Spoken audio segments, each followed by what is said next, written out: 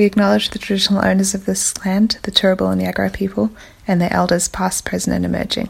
Sovereignty was never ceded and flood media is recorded on stolen land. No, you should see... Well, I still haven't seen Snowpiercer, but now I want to see it. You should definitely see Parasite. I think it's still in a few cinemas. We had to go to Palace Cinema at James Street and paid like $18. Can we put this recommendation right up the front of the podcast and tell people to stop it and then go and see it and come back, because I don't want to spoil this very good, tense, twisty movie for them. Good point. I will put a spoiler warning in. Revenues. Longer work week. Amazon.com. What's the newest health craze? Lyme disease, fake Lyme disease. Oh yeah, Maddie and I have gone deep on this one. In the Bribie Island paper, which I love to read, they have like little adverts for all the stuff that's on like the Ukulele Society and the Gem Foskers and the 5,000 Rotary Clubs and stuff that happens when all your population is retired.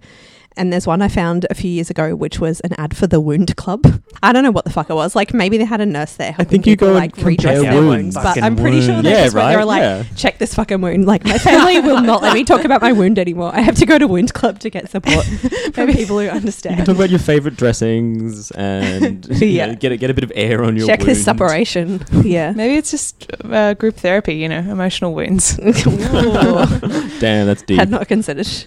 I don't know if they're that evolved on Bribie. The Wounded Club. There is. I was actually reading an article sort of related to like PM's The End of the World and like Facebook support groups about where like there are Facebook groups where people who like know the world, who think, oh, the world's ending and there's nothing we can do about it, and then they just go on there and like talk about how like depressed and bad it is, and but like they don't want to be involved politically to change it. They just have the resignation that it's all going to die, and that's the whole point of the group, is to just talk about that. I feel that's a metaphor for society. I know more than one person who's in like Facebook prepper groups, and that's their apolitical way of dealing with like the world's being fucked. Yeah, that's kind of like there's still a level of denialism there. It's like the world's fucked, but I'm gonna have my bunker and all of like 100 cans of beans. Yeah, I was having a big talk to my friend about this recently. I was like, if we're at that point, I think I'd just be happy to die in the city. Like, I don't know if I have the drive to survive to like go bush and come back with the cache of stuff, and maybe you and your chosen people have survived, but everyone else is dead. Like, you get on a train never stops. Just as a random example. It's getting colder and colder outside. PMs are having a chilling effect on political discourse and the temperature. So this cast is a very climatically appropriate, because both Maddie and Ryan have been attacked by the particulate matter in the air in Brisbane and are coughing like crazy. So this is just a touch of local flavour. Brought low by the PM10s. Yeah. They've defeated us this time.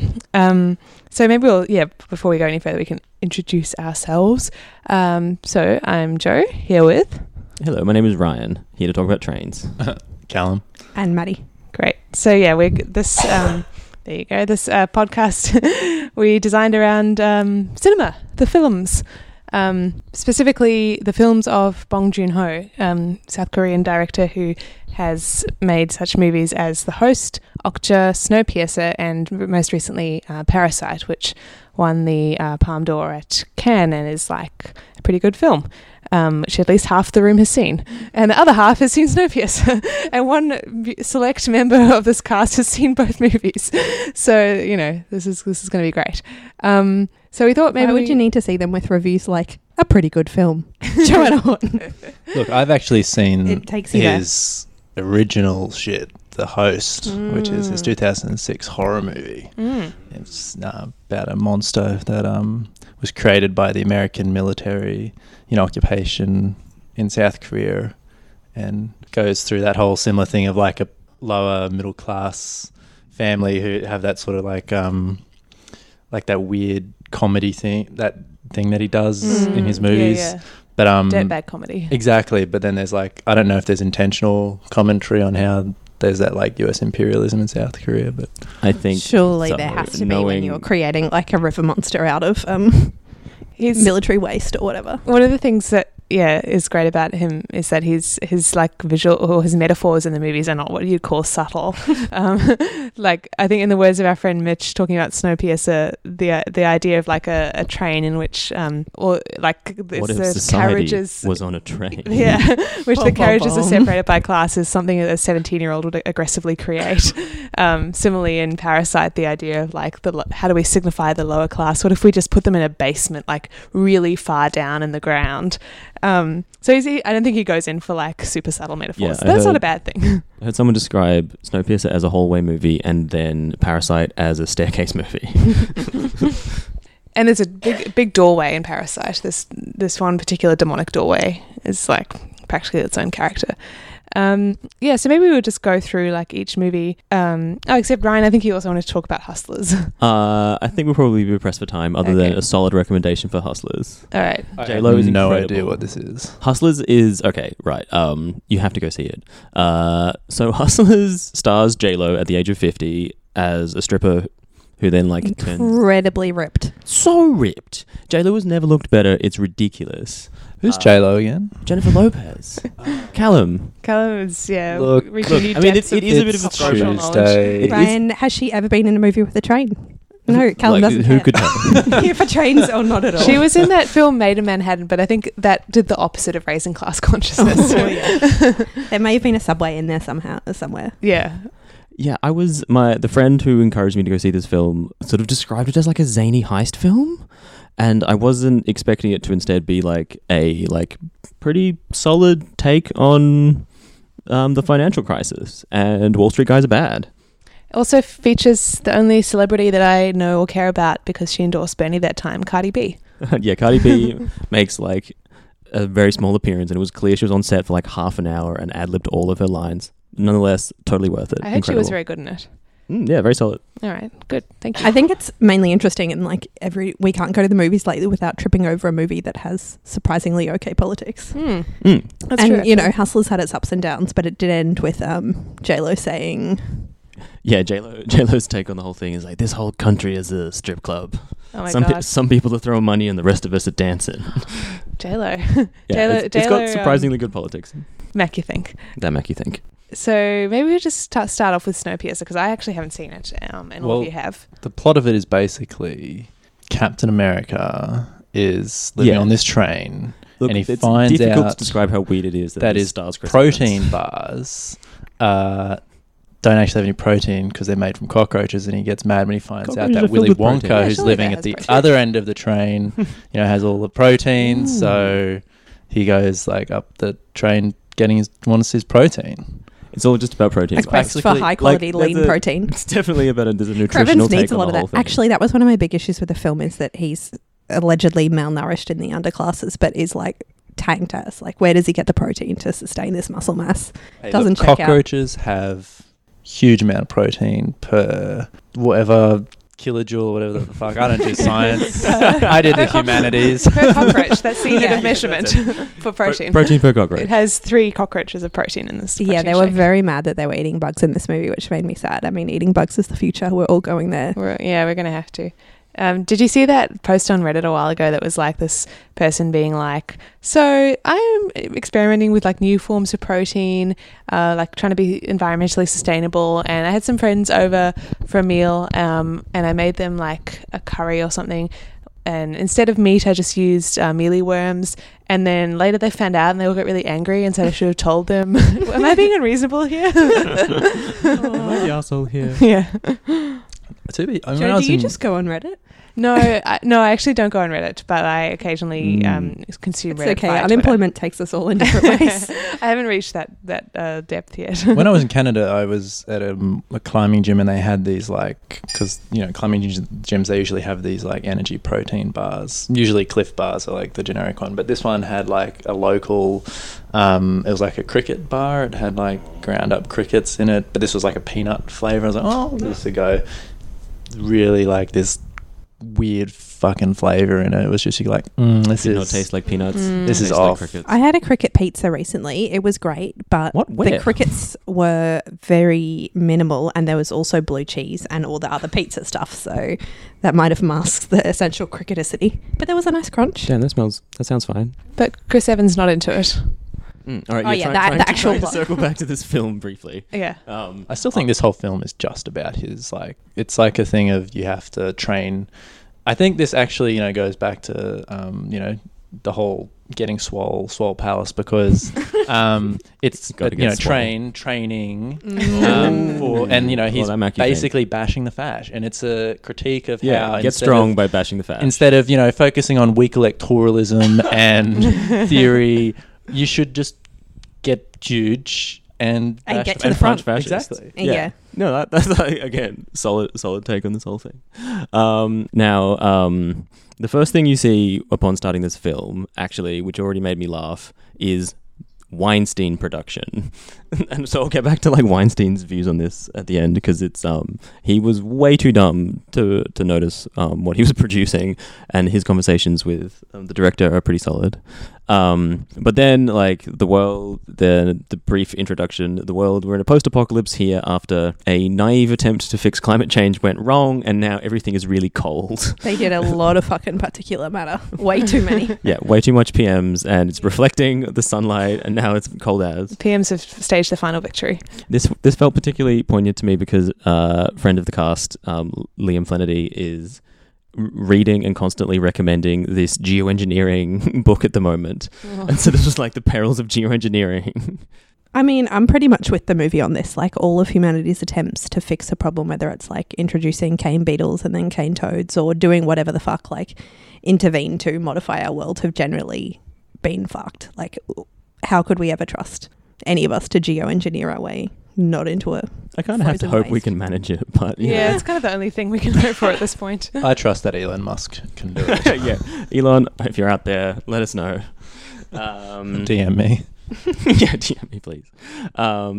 And so, luckily, some potentially crazy but very forward-thinking man has built a train, and a bunch of people end up on the train, and now we are 17 years into the apocalypse, with only the handful of survivors on Earth on this one train in a constant year-long loop, just driving around in the snow. The trains can't stop, or all of humanity dies. So it's just like a, less original speed. Wait, how many people did you say was on the train? Hard to say, like a couple hundred. It's a 500 very small maybe? train. And are they meant to be procreating this whole time? Yes, there are, like, this is key to the plot. There are some of Chris the Evans early characters is, you meet. is the most swole and therefore like a most fit member of like the proletariat in the back of the train. So he fucks the most. Well, they don't seem seems to a bit bleak, right? necessarily. They do extract children occasionally Okay. from the back of the train to use, but on the whole, they don't seem to do much. They just kind of sit around and get oppressed at the back there and fed cockroach pellets. They're a surplus population, I basically. see. Okay. Yeah, this was one of the things that was annoying me as the film was happening. It was like you start in the rear of the train with the heavily like not working class. Yeah, they're not because the they are not proletariat. They're the workers. surplus Yeah. population in the same way that how they teach capitalism at like UQ is that you have to have a natural rate of unemployment of about 5%, which is to help keep wages down and draw and keep that fear of falling down so that it disciplines the workforce. So they're not even the proletariats. They're like the ones... They certainly imply that that's going on with their like ideology in the train of like the fear of falling down the train, down in class and ending up at the back. And there's a lot of like, they have this creepy little school in the middle of the train where they're like, the back of the train people, I can't even remember what they call them, are like dirty grifters is basically the message there. And so the film starts out, has not started out particularly subtle, and like basically Chris Evans is with his mentor John Hurt is playing like John Hurt. Hurt? Yes. Oh, It's Ollivander from Harry Potter, and he wasn't actually. He was in He's in a bunch 1984. of things. He's like Oh, that's who that is. I have really poor facial Yeah. recognition, so I'm like, it's probably Gandalf or Dumbledore. I don't know. yeah, it's one of this those old English, men. like English character actor. He's been in a million things. It was like he's doing a real good job being like this crusty old survivor on this train, in his sort of Leader Chris of Evans past mentor. failed revolution. Yeah, he is the leader here in the back of the train, filled with the dregs of humanity. And every now and then the train cops rock up to like bash some people up, take your kid off, like do a bit of random violence. Okay. And Chris Evans is plotting a revolution. Definitely not subtle. And yeah, it kicks off. Turns out that the cops were out of bullets, and the whole thing was a ruse. And so they start like a straight up fist fight and punch their way through to the second carriage, which is a prison carriage. Well, they go through a whole series of carriages, which is these assorted kind of wonderlands, like starting with the prison thing where people are in like suspended animation. Then you find some actual workers, and then you get into this like increasingly kind of surreal, like rich people lands of like the sushi bar and the nightclub and There the was hot a tubs. dentist at one point. Yeah, it gets increasingly surreal. Like so it starts out very bleak and dire in the back, and not exactly. One character that we've totally forgotten to mention who steals the show is Tilda Swinton, plays some like Minister Mason.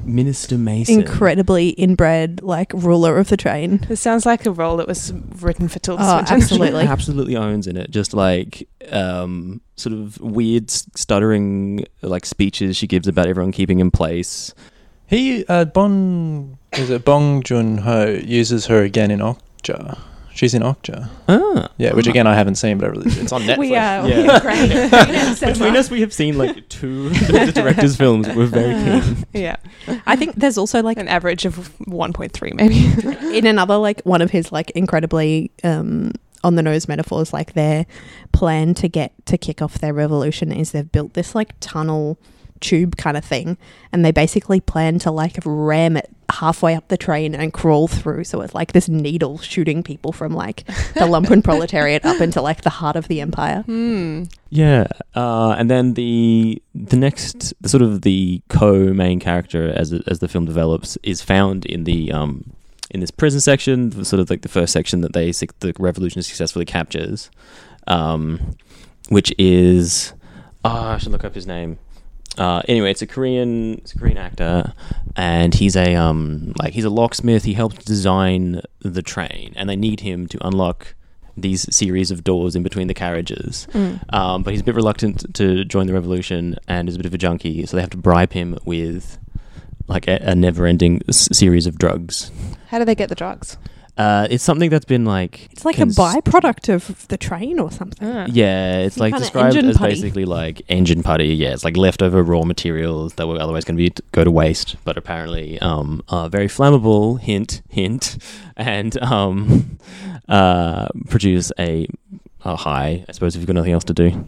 I think we should also mention that there's quite a like religious almost environment around the train and its creator, like Minister Mason really like embodies that whole, you must worship Wilfred, who benevolently, that's not how you say that word, let you Close on this enough. train, and it's this Yeah, Wilfred yeah. is this, you see the W like on the train, he's Embossed like the all the way creator down of the this train. sort of again sort of like a Wizard of Oz sort of like character who's you hear about, you don't really see them until the end of the movie. Yeah, the entire focus is to Yeah, like, I kind of find assumed him and Wilfred was overthrow going to him. be dead for most of the movie. Yeah, because he's In a very mentioned by Wizzy. everyone, but never like doesn't make an appearance at all until the very end, until the showdown. And so yeah, there's a very like early on you're kind of suspecting that he doesn't exist and he's a sort of a myth.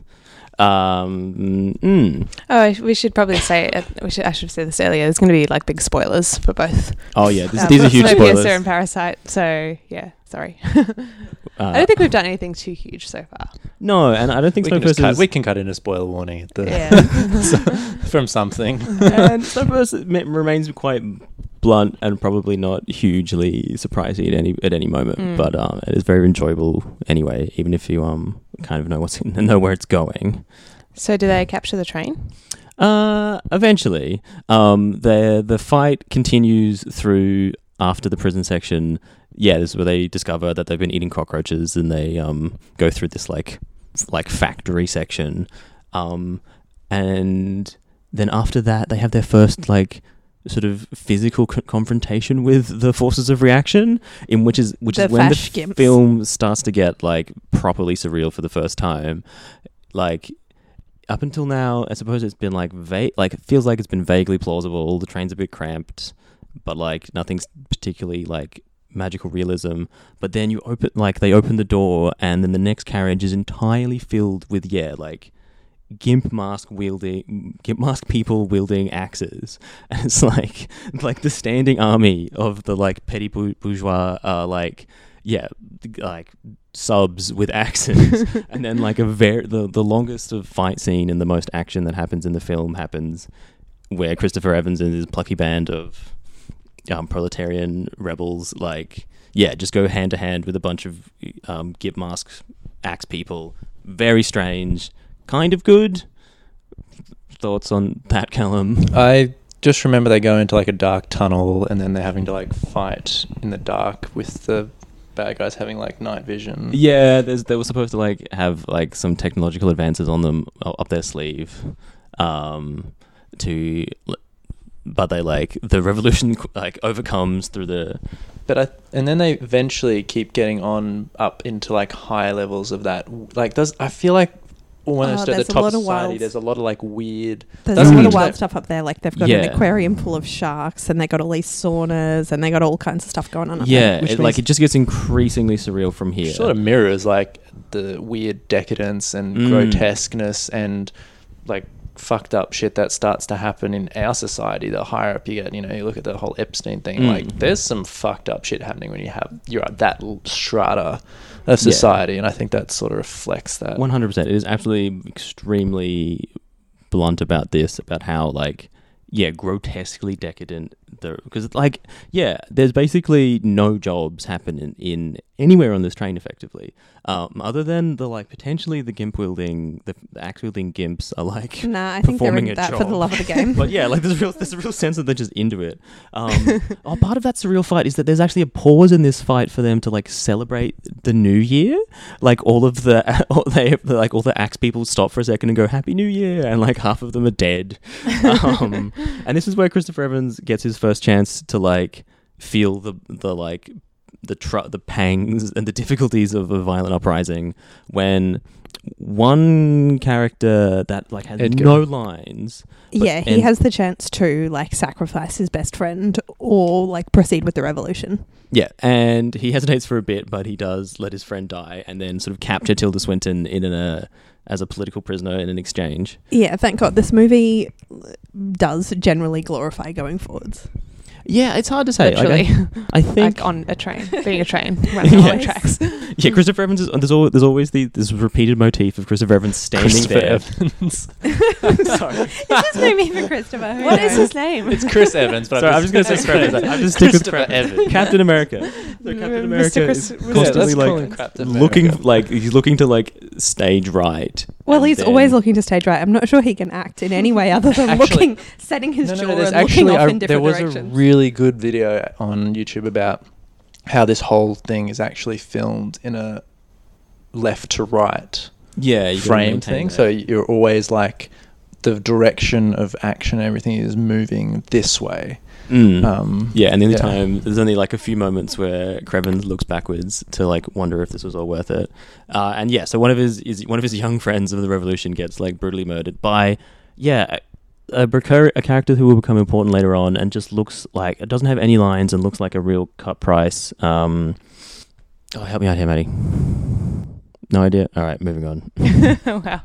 Really I think maybe another version, another interpretation of this movie is that this is Christopher Hitchens. Sorry. Oh yeah, he does actually. He looks like a very unhealthy Christopher Hitchens. This is anti-Yang Gang propaganda, and this is a cautionary tale about what happens when you institute a UBI but do not abolish billionaires. A Silicon Valley UBI then ends you on a train where they've still got sharks Wilfred and UBI billionaire? Yeah, because there's a lot of Silicon Valley UBI proposals coming out now, and it's very much a sop to the people who will be put out of jobs by the robots or the AIs or whatever. So, but then we're all going to fucking end up on the train, and they'll still have sharks and like children to abuse and whatever. We should talk about the end bit where they actually meet Wilfred, who's Ed Harris. It goes very well. And I think it's basically he reveals that he and his friend Gilliam, who is John Hurt, were in communication, and they had engineered the revolution as a way of culling surplus population. Then they get into this real like kind of fashy ecological speak about like it's the train is a perfect balanced ecosystem and we have to like perfectly fiddle the inputs and stuff. But the machine itself is being kept going by these kids who have been taken from this surplus population and used as spare machine parts in the bowels of the engine.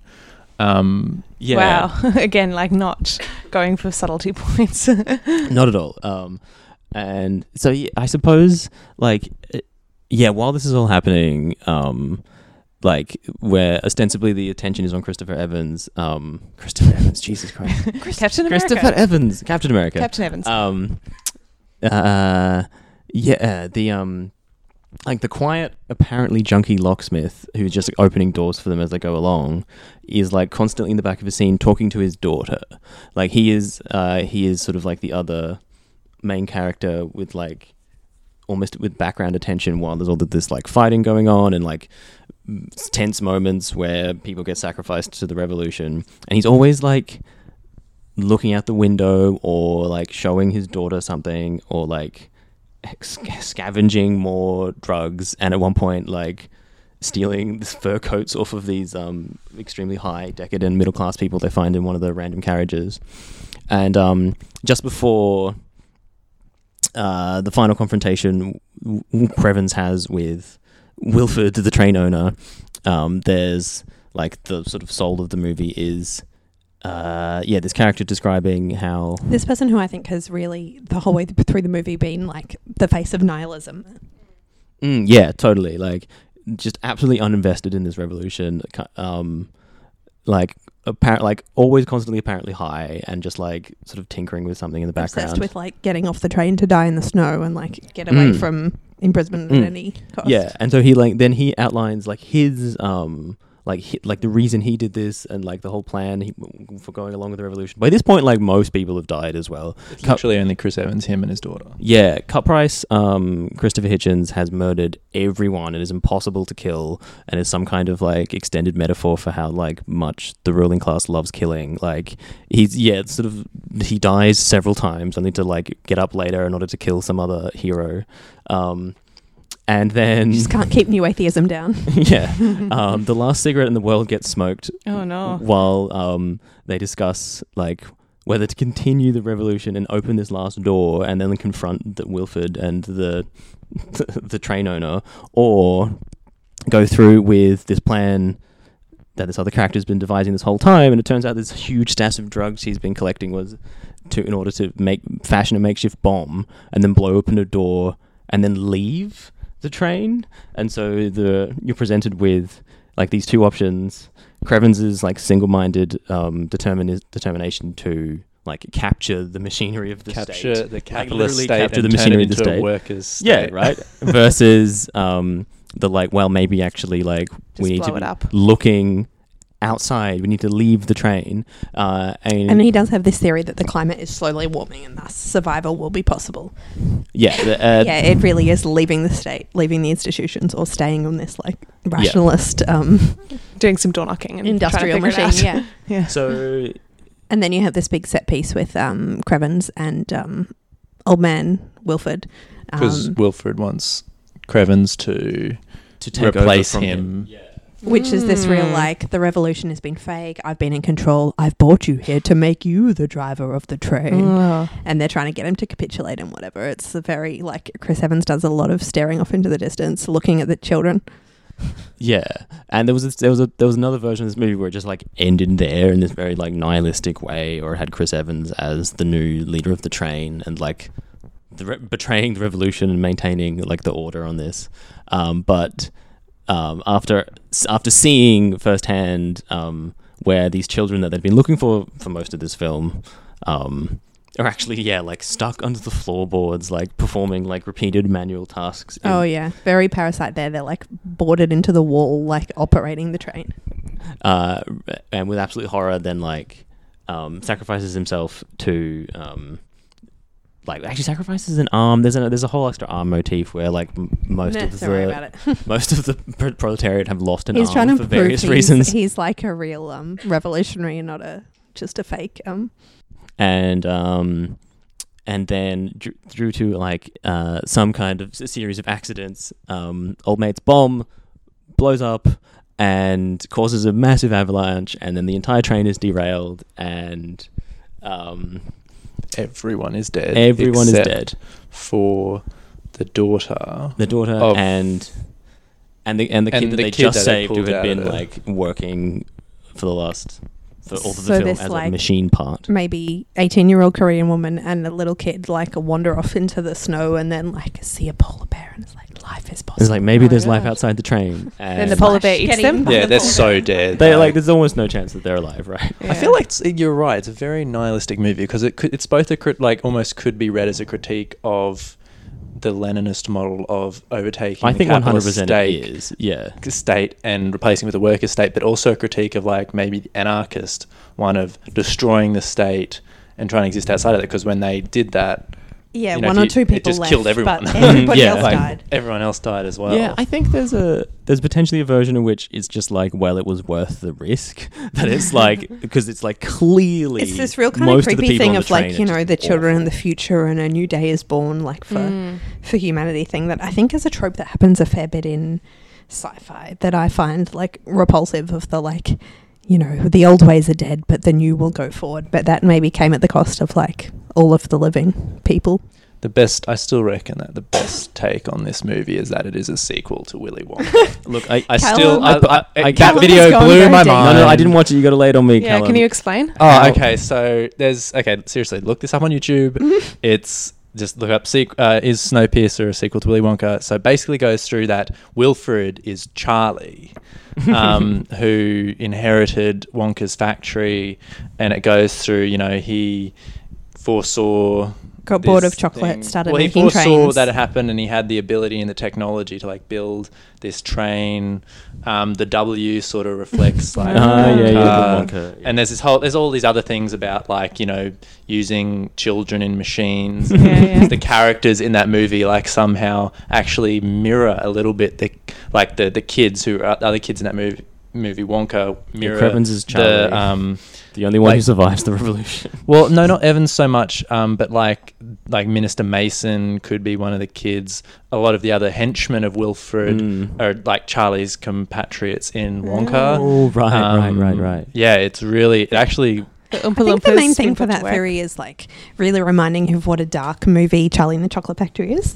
And a lot of Roald Dahl stories are like this, but it's like, this like journey through the House of Horrors basically, and like playing these kids off against each other for and then this great bait and switch to like inherit my thing and become my like creepy protege. Like and also the Oompa Loompas is just like colonialism, right? Like not even really trying to disguise it. So this is the same structure of like journeying through, and then you get there and it was all a test. Yeah, and it's like a very Wizard of Oz thing, isn't that? Like Willy Wonka. Willy Wonka was like a Wizard of Oz character. Like you get there and it's not actually behind the curtain, etc.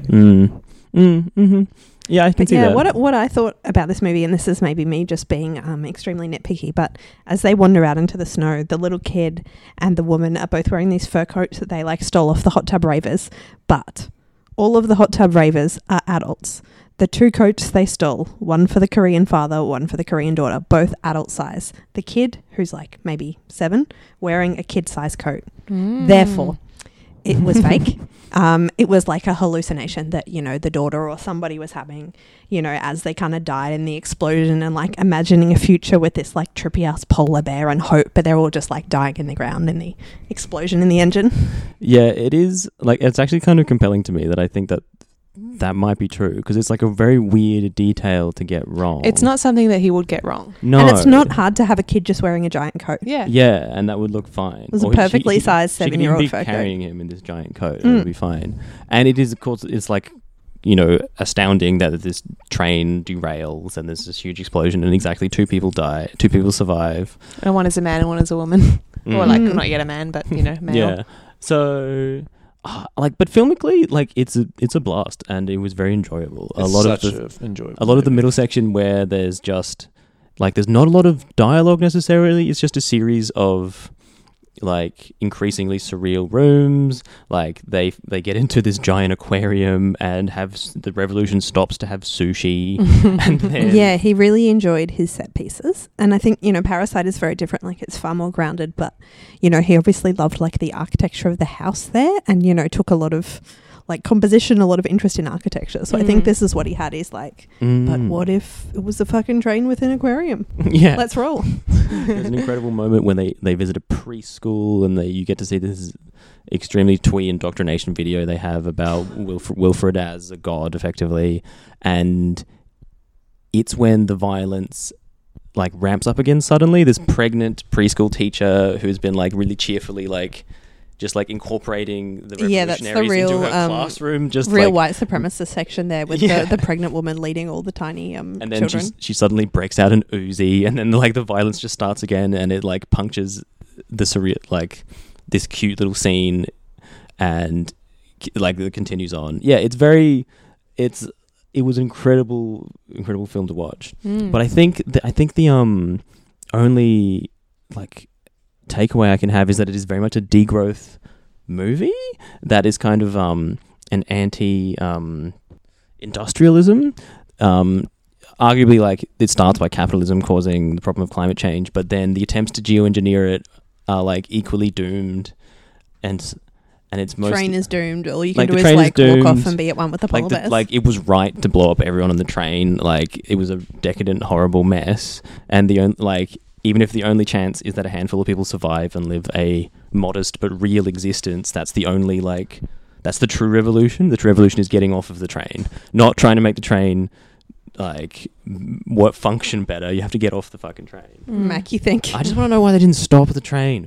The train doesn't need to move. Like that's my favorite part about it as a metaphor for capitalism. Yeah, they don't even bother to it's explain. just driving around in circles, and it doesn't need to. It's like, why is the train moving? It was a great follow-up to that book that Mitch made us all read, where the city is on train tracks and they spend all their resources and labour laying tracks in front of the city and pulling up the tracks behind the city, so it's always moving. Another very subtle metaphor there. Yeah, I recommend Inverted World.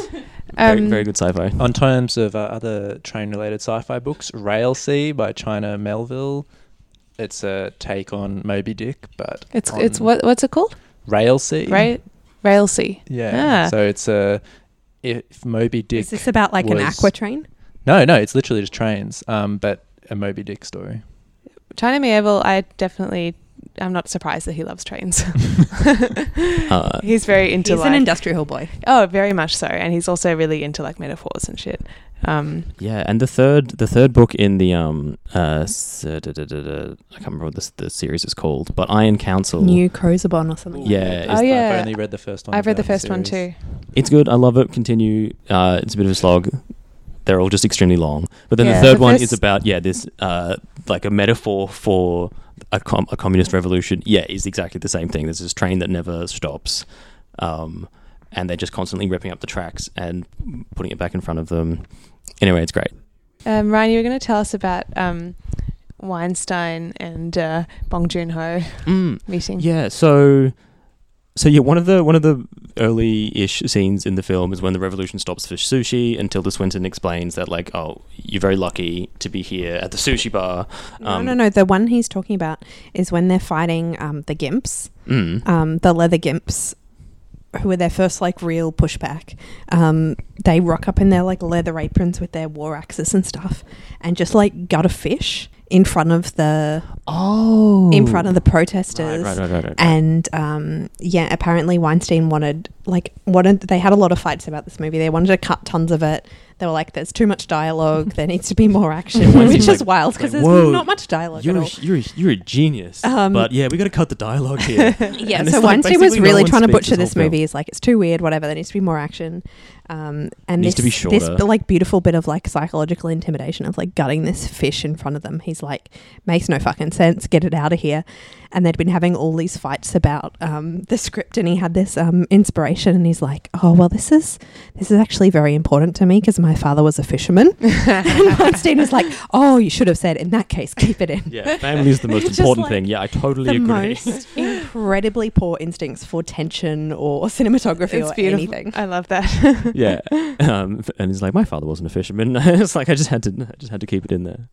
Well, unless anyone has any other hot takes, we just get the coughing out. We might move on to the Parasite. Yeah, I'm actually excited now. I'm going to get a film via conversation. All right. So basically, it opens in The first Seoul. thing before you go, I go was ahead. really impressed by here, having seen them both in the same week, is how, you know, obviously he has some same themes and some same like very heavy use of metaphor, but such different genres.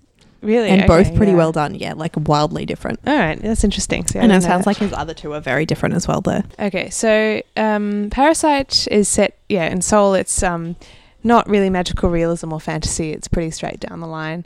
We open on a family of lovable dirtbags, the Kim family. They've fallen on hard times. They're living in this, again, the visual metaphor of like above ground, below ground is already apparent in the first scene. They're living in an apartment that's basically mostly underground. They have a tiny sliver of window in which they like watch drunk people like pissing They're against constantly their wall. getting pissed on by. Or always being pissed on. Yeah, subtlety. Yeah.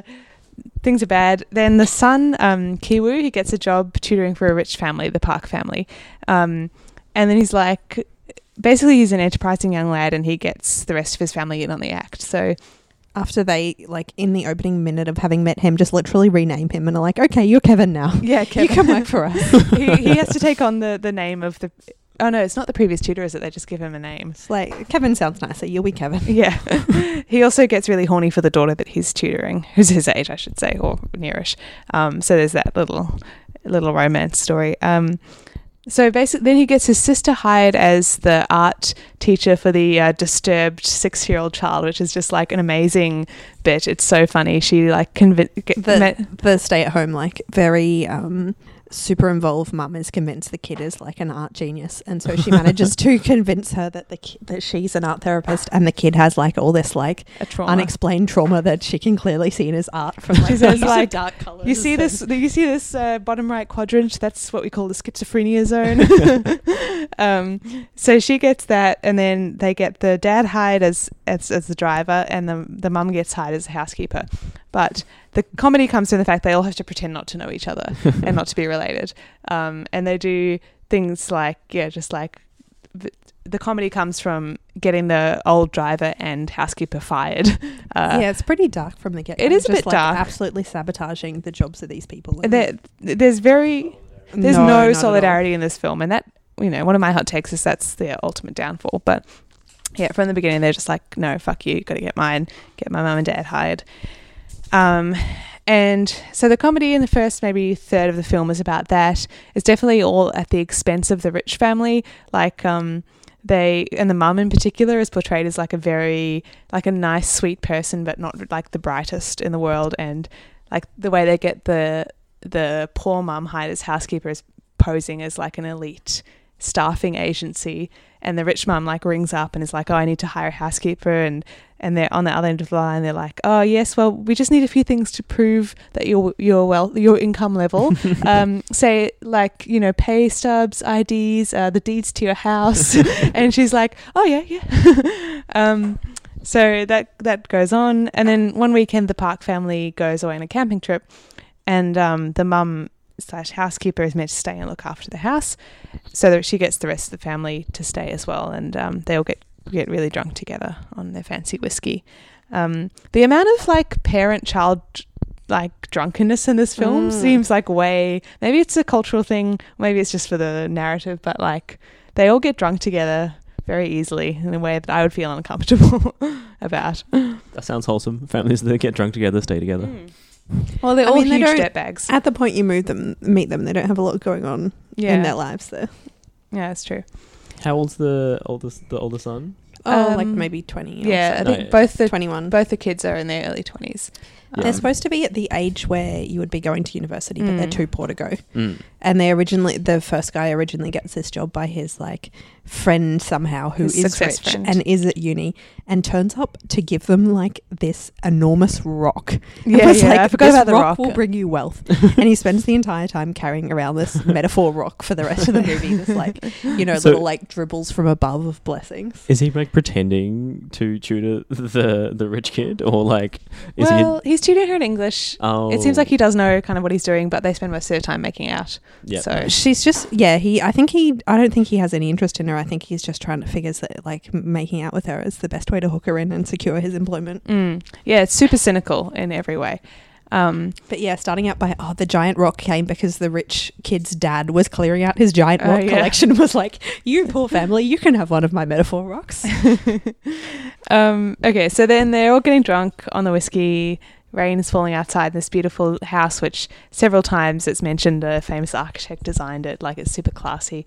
And then the housekeeper that they got fired so they could hire the mum, she turns up kind of out of the blue. And she's like, oh, I just left something inside. They made me get out really quickly when they fired me. Can you please let me and I'll just go and get it? And, like all idiots in like horror movies, they say yes. So she comes in and basically she then reveals that her husband has been living in like the secret bunker downstairs for like 10 years. So whose husband? The old housekeeper. The old housekeeper.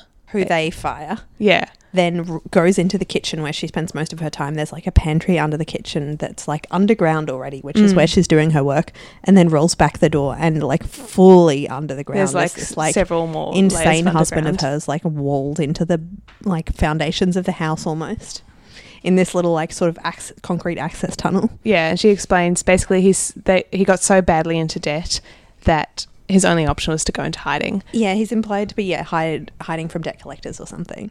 And she'd been really shown as this like really kind of very proper, middle class, proper, like on the side of the rich family, like very bustling, one of those servants well who turned sees out. like the status of the family is a reflection of the status of her. Totally. And then she just reveals she's had this like next level parasite husband living in the basement. Super parasite. So yeah, and the rich As family, you can see, very clear, very on the nose the whole way. the rich family has no idea that he's there. And so she says, now that I've got fired, I can't like live here anymore and give him food. I need you to feed him for me. Can you just give him some food a couple times a week? And he'll be fine. And they basically say no. Like, again, they have no solidarity and they're just like, no, get fucked. Why should we do this? Then there's a fight. And the end result is that the old housekeeper and her husband are locked in the bunker. They lock both of them down there and they go back upstairs.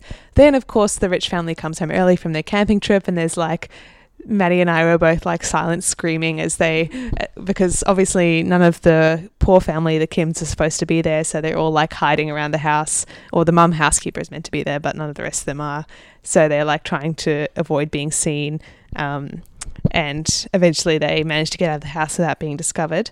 It's raining really hard, which is why they came back early from the camping trip. So they go back, the dad, the son and the daughter go back to their apartment.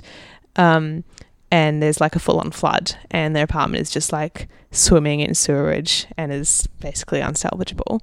There's a great scene with the dirtbag daughter, like the toilet is spraying out sewage and she just, from like the bottom part, she just sits down on the lid eventually and just smokes a cigarette while the room fills up with water. Meanwhile, the son's like wandering around looking for his magical money rock, like carrying it out through the sewage. Yeah. So they have to go to an evacuation centre eventually. And then the next day they all get called up to attend/work at this garden party that the Parks, the rich family have decided to throw for their son because their camping trip got ruined because it was his birthday. Anyway, not important. They go to a garden party. And that's when things start to get like really violent. So the crazy husband... they first have this setup scene that is really masterful, like of the, you know, the ease and spontaneity of this rich family and their garden party being just like totally built on the back of everybody else around them. In this case, like the people who are like covered in sewage and their house has been destroyed and they're all like pretending to be someone else. And the mum is like walking around a bottle shop with the with her driver, the poor dad like trailing behind her, and she's on the phone to her friends being like, yeah, we just decided it's very, very much just spur of the moment. Oh well, you didn't bring whatever, it's just relaxed. I mean, he's just like getting her groceries, getting her wine, Getting her crates around. of champagne, like Yeah. calling the caterers. Yeah. And they're like pressuring the tutors to like come in as like a condition of their employment. Yeah. Like pretend to show joy in the kid's birthday. There's like an amazing line of dialogue where the neurotic mum, because she's so convinced her son has had this trauma, she's like, oh, we're going to get him a really great cake for his birthday. This is going to be his trauma recovery cake. So spoiler alert, it's not a trauma recovery cake. It's, if anything, a re-traumatizing cake. So the garden party is like going along really nicely, everyone's having fun. Then the crazy husband escapes from the bunker. And the crazy husband is like fixated on the husband of the rich family, who's this random like Rich dad. startup business guy. It's never really explained what he does. No, just some random kind of finance. He is a parasite. He's got these pictures He's of him finance from, parasite. you know, like whatever Korean like Forbes magazine, like pinned on the wall that he like prays to, and he has this like demonic like homage paying thing he does every night where he can turn the lights on and off in the hallway, and so he's bashing his head on the light switch, like hammering out in Morse code, like, you know, we love you, Mr. Park. And meanwhile, they're upstairs Thank you being for like, letting me live in your house. man, this lighting is really going crazy. Oh, well. Yeah, it's fucked and weird. Anyway, so he's in love with Finance Daddy, and he's like, it's never really explained why he goes on this violent spree, like if there's any logic to it. I think he just gets out and he's like, I'm going to kill. Well, he's been attacked by the other poor family, and, you know, it's all gone down. It's true. He's been living in a basement for a long time. So he comes out. So like as the trauma recovery cake is like being carried out to the 6-year-old child, like crazy bunker husband is like running through the crowd with a huge butcher's knife, and he stabs the daughter of the poor family, Ki-jung, and then the poor dad stabs the rich dad, basically. You look confused, Callum. Yeah. So is the poor dad the one who's the chauffeur? Or Yeah, he's the one who's the chauffeur. chauffeur, yeah. Yeah, there's poor dad and there's bunker dad. Yeah, poor dad is sub poor. I thought the nomenclature was quite clear. Exactly. He's Yeah, he's bunker sub dad. poor. It would help. So it's like bunker guy has this like moment, like he's been mad the whole time, but he's come out and he sees this enemy as the family who's displaced his wife and, you know, threatened his existence in the basement. He's out to get them. Meanwhile, having like fought off this attack, like the chauffeur dad has had this like lost the plot, and he just at that point just like snaps and kills rich dad because he's put up with like so much indignity.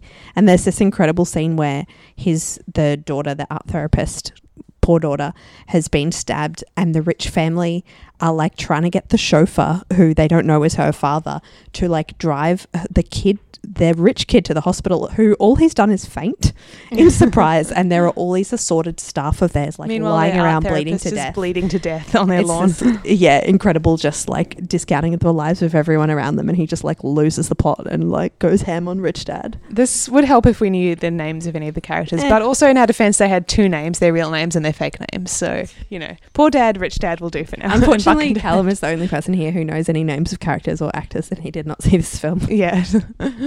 All right. So, yeah, bunker dad stabs poor daughter. Poor dad stabs rich dad. And poor son also gets stabbed, but the daughter that he's tutoring, rich daughter, who like they're, you know, together, she saves him, and which is quite sweet. So Well, I don't know whether it's sweet. Like, to me, that relationship is one, like, you know, I've done various like tutoring of rich kids, although not that rich, and it's this weird kind of thing where like the parents are treating you as staff, but sort of this elevated level staff because you're all like allegedly educated and being trusted with their precious little children. darlings, and they're like precious little kids are kind of trying to bond with you in a sense, or like sometimes playing you off against like what the parents making them do or what their siblings are doing, and it's this weird kind of like intimacy they can try and create, and puts you in a weird position, like you're not their friend, you're getting paid, you don't necessarily want to be there, and they kind of, some kids are aware of it, some aren't, but like that you're like they're under their sufferance or there for them. So to me, that whole relationship, her like making out with him or trying to like suck him into romance. And, you know, she's constantly like texting him and constantly demanding attention. Is this real, like her doing this kind of like little mirror image of what the parents are doing? Like he should be their uncle and he should be like her plaything and her, you know, kind of fantasy object there. So I think she's mad that someone like stabbed her like her toy thing. more than anything. True. Well, in any case, he lives. The Kiwoo, the son, lives. Ki-jung, the daughter, dies. And I think it's implied Rich Dad also dies. And so then we do a little jump forward in time. And essentially, those two die. The rich family, or the mum and the kids, they move out and they're replaced by like a rich German family. Kiwoo, the son, and his mum have to go back to their dank basement apartment. Everything really remains the same. It's a bit depressing. Then the film ends with Kiwoo. So remember, poor dad stabbed rich dad, and rich dad died. So the police are really after poor dad, but they can't find him. He's like disappeared. There's none of the neighbors' CCTV cameras on their garages. Of course, they have those. None of them picked them up. They can't find him. And eventually the son figures out, oh, he's down in the basement. He's become Bunker Dad. Like, he's gone down there. So then the film ends with the son communicating with his father in the basement via the lights, because he's learned Morse code so he can communicate. And the son sits up on a hillside and, like, transcribes all the dots and dashes. So the dad is blasting this message out into the universe saying, son, you know, I love you. I'm Bunker Dad now. Rip. I regret nothing. Yeah, essentially. And so the film ends with the son writing a letter to his Bunker Dad saying, one day I've got a plan, like I'm going to go to university, I'm going to make a lot of money, I'm going to buy this house back one day, me and mum will move into it. And then you can come out of the bunker. You can walk out into the sunlight. And then the second last scene is they show this happening, like the dad just walking out, and they all, like the mum and son come to like see the house, and they move in, and the dad walks out and they embrace, and the sunlight is beautiful, and you're like, oh, maybe it really did happen. Then it cuts back to the son just in his like dank basement writing the letter, and sitting with his metaphor rock writing. Yeah, with the metaphor rock. Don't forget that. And we realise it's just a fantasy after all. Nothing ever changes. Matt Christman says nothing changes, but nothing changes. It just gets slightly worse. Oh, totally. And yeah, his vision at the end is so bleak. Like, he doesn't bust into the house. He doesn't trick anyone. Like, he's lost any interest in that. He just wants to like join the system, rise up, and it's the only way he can think to assimilate. I'm just gonna legally purchase the house, not even just like break in at night and get you out. Their conditions have not changed, except the daughter is dead and the father is locked under a house, and they're back where they started, having like really insecure employment and living under the ground. But yeah, this the fact that this was a dream sequence is what made me affirm my belief that the child fur coat, polar bear, escape, future of humanity thing was in fact just like a dying dream. I was like, he's got form, because you thought they were going to give you a sunny ending and you just ended up in the bleakest place. It's very... He has that a lot in his movies, because in The Host... the thing was, the monster came out and it took... So there's the... I think there's the grandfather, the father, and like the daughter. And then there's like... Actually, no, there's like 4 of them. I think there's another daughter as well, but she's like older. Anyway, the youngest daughter gets taken by the monster and they have to go save her. But at the end of the movie, she actually ends up dying, but she saved another young child from the monster. And they end up adopting that young boy, but they're back in exactly the same place they were at the start, in this like, you know, lower middle class. Like, revolutions fail, fish eat your kids. Like, you'll just be walled into the basement. Yeah, it's very weirdly nihilistic stuff that sort of flows through. But like you guys are saying, it's very on the nose with the whole no class solidarity. Then you're just going to get rolled by the rich. I guess there was a lot of solidarity in Snowpiercer, except that they all died. They were with Crevens all the way, going in the dream tunnel. Yeah, and there was a possibility that it was always doomed, depending on your perspective. And but yeah, much more solidarity. Well, the notion of parasite, I think, also like switches back and forth in a way that really make you think. Like, obviously, Bunker Dad is like the ultimate parasite, but then like the Kims, the poor family, are also supposed to be like, they are parasitic. Like at one point, one of them is like, wow, think about how much money their household is transferring into our household every week. And it's all like based on a scam. But then if you think like, well, what does Startup Dad even do? Like, none of these people contribute to society. They're all just getting like ferried around, like driven everywhere, having their like clothes picked up, all their cleaning and cooking done for them, and they don't do anything. Maybe they're the real parasites. Bum, bum, bum. That Mac, you think? We live in a society. We do live in a real... These are But yeah, the name of this episode. these films are We've already big. done We that live in one. a society energy. No, this But yeah, I mean, we episode have is called spoiled- PM's Win or something. I know, PM I'm- Swin. Yeah. I'm going to call it Rich Train, Poor Train. Rich Train, Poor Train. Hey, yeah, Parasite. It's a shame we've spoiled it now because you should all go and see it. It's a very beautifully made movie. I think a better movie than Snowpiercer. Really beautifully shot and so much fantastic tension and like really fantastic framing. Like he really gets into the architecture of the house and the shots. And I think it also plays with like emotional ambivalence, like the ambivalent relationships that these characters have with each other in a very interesting way. Like the rich family aren't actually villains. They're actually nice. Like they treat their workers well. They're not rude to them. They pay them well. They Although we're happy seem to nice. summarily dismiss them. They're happy to do that, of course. But like in their personal relationships, they're like nice people. They're not bad people. And as you said, like Bunker Dad is actually in love with Rich Dad. And so, and even, but at one point, like they're even talking about this, the Kim family, the poor family are talking about like, oh, but they're nice. And one of them, I think it's the daughter, says, yeah, but you know, money makes you nice. Like you can afford to be, they're nice basically because nothing bad has ever happened to them before.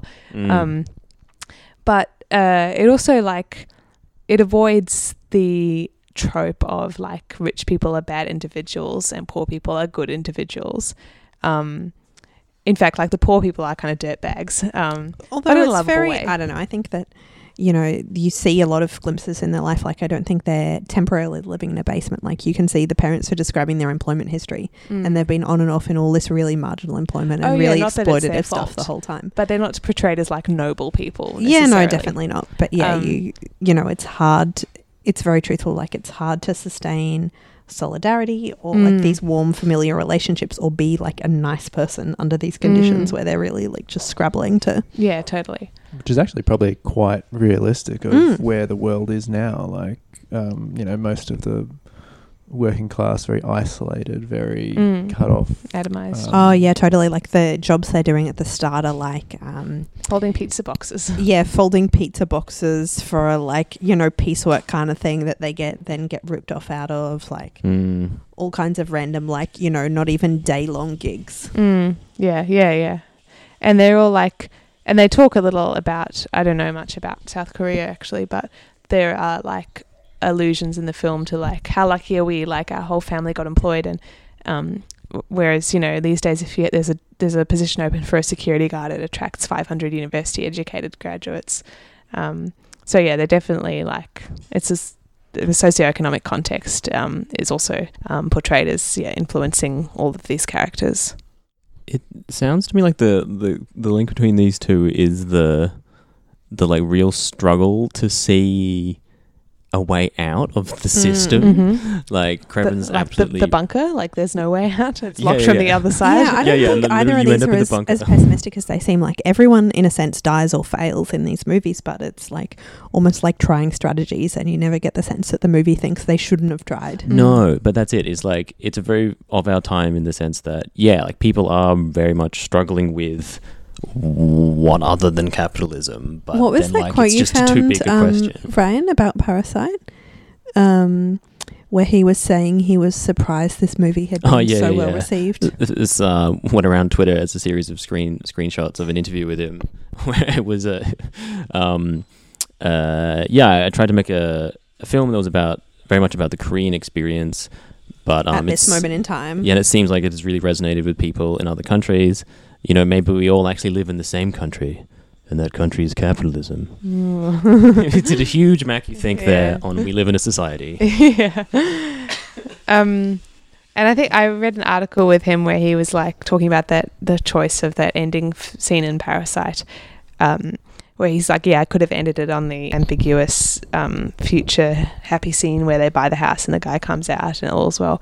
But then I was like, nah, like well, everyone knows, no one's stupid. Like, everybody knows that would never happen. The kid's never going to buy the house. So I'm just going to, like, leave you with the bad vibes.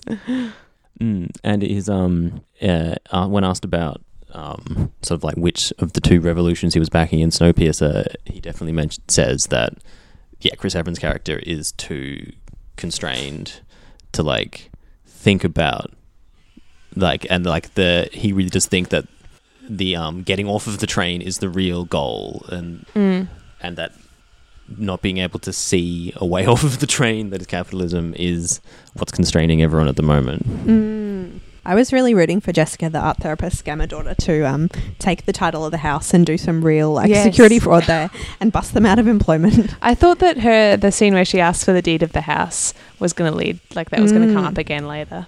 Yeah, she was by far the most ruthless of the family, really, in this.